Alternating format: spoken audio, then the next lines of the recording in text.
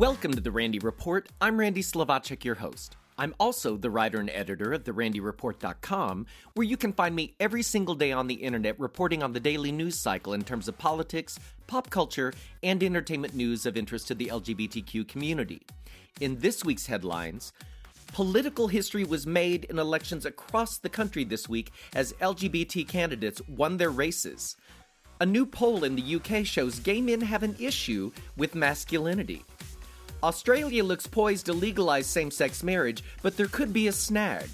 And Robbie Rogers, the first openly gay athlete in one of the big four professional sports, announced his retirement this week. All that and more in this episode of The Randy Report.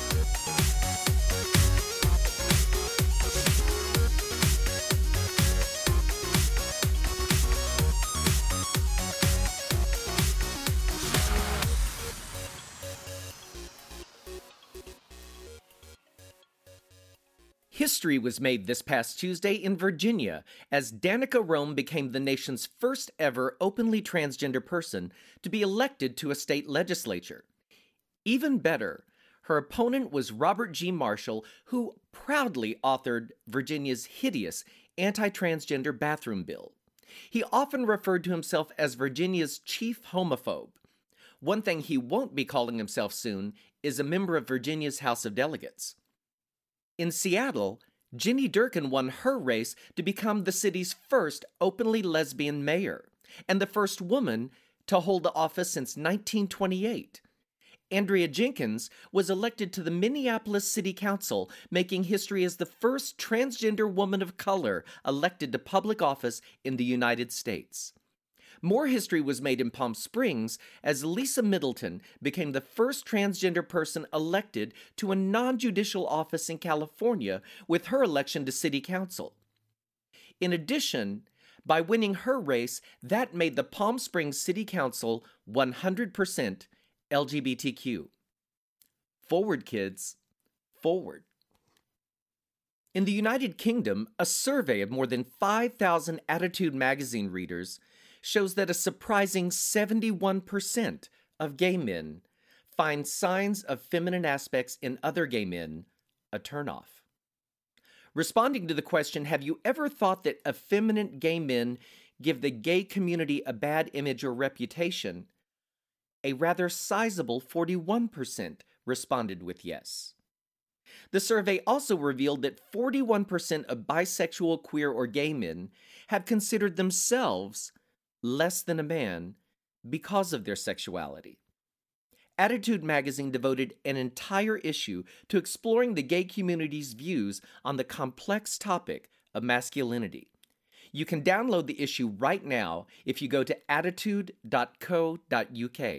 It's a fascinating look. The government in Scotland has issued an official apology to gay men who were convicted of same-sex activity in the past, and in doing so, the men or their families will finally be able to clear their names.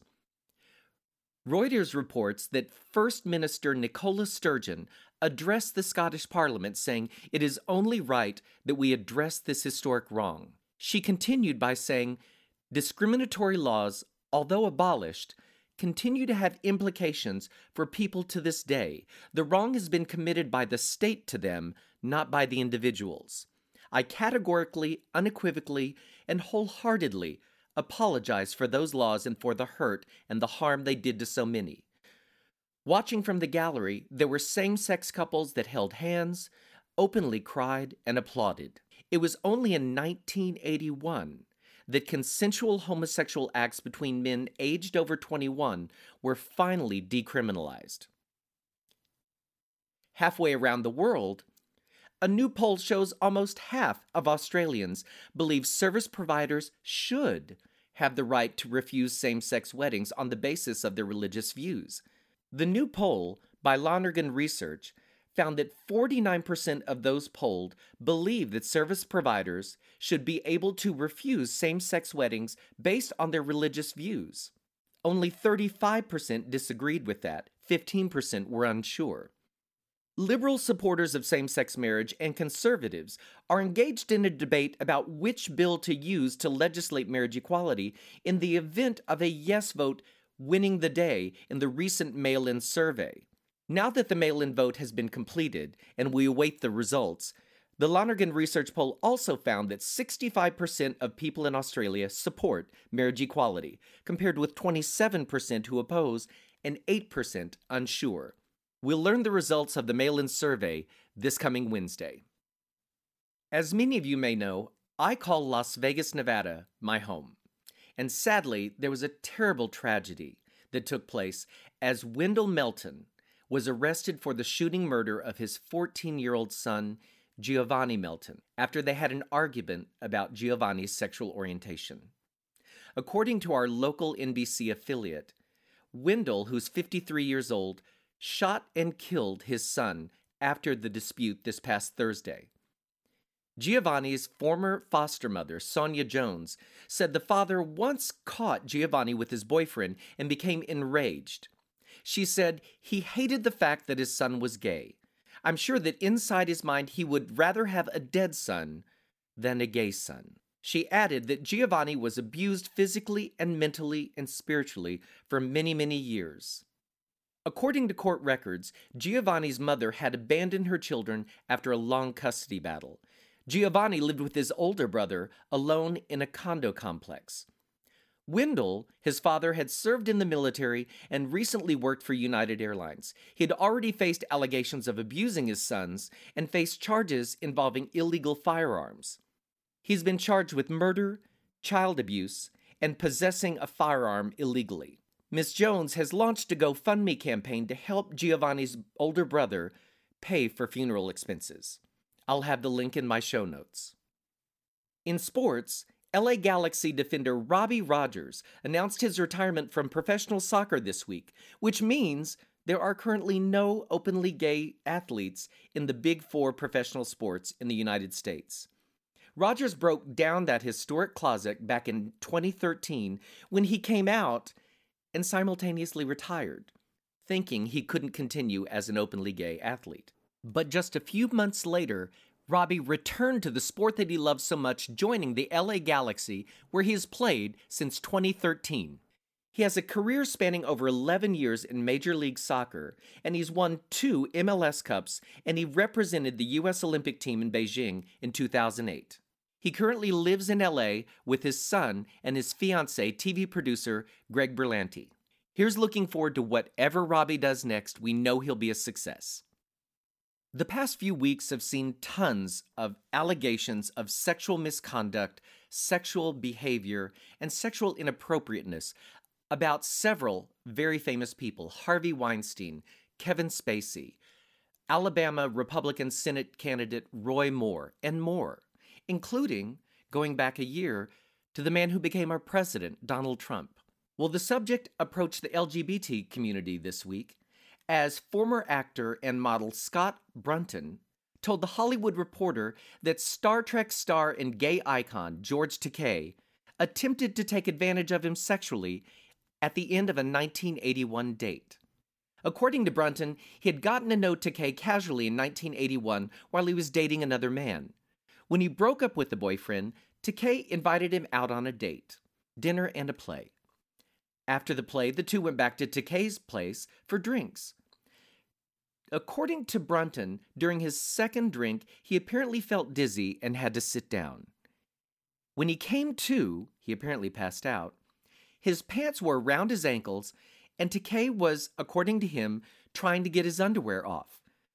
When Brunton said no, Takei asked him to relax. Brunton said no a second time, pushed Takei away, and said he was going to leave. He apparently went out to his car and sat there until he felt well enough to drive home. Takei did not immediately respond to these allegations, but addressed this today in a Saturday morning Facebook post on the subject, where he flatly denies the incident ever occurred. He wrote, "Friends, I'm writing to respond to the accusations made by Scott Brunton. I want to assure you all that I'm as shocked and bewildered by these claims as you must feel reading them. The events he describes back in the 1980s simply did not occur, and I do not know why he has claimed them now. I have racked my brain to ask if I remember Mr. Brunton, and I cannot say that I do. But I do take these claims very seriously, and I wanted to provide my response thoughtfully and not out of the moment. Right now, it is a he said situation over alleged events nearly 40 years ago. But those that know me understand that non-consensual acts are so antithetical to my values and my practices. The very idea that someone would accuse me of this is quite personally painful. George went on to say that his partner and husband of 30 years, Brad, stands by him and he appreciates the support he's gotten from fans. These are very strange times, no?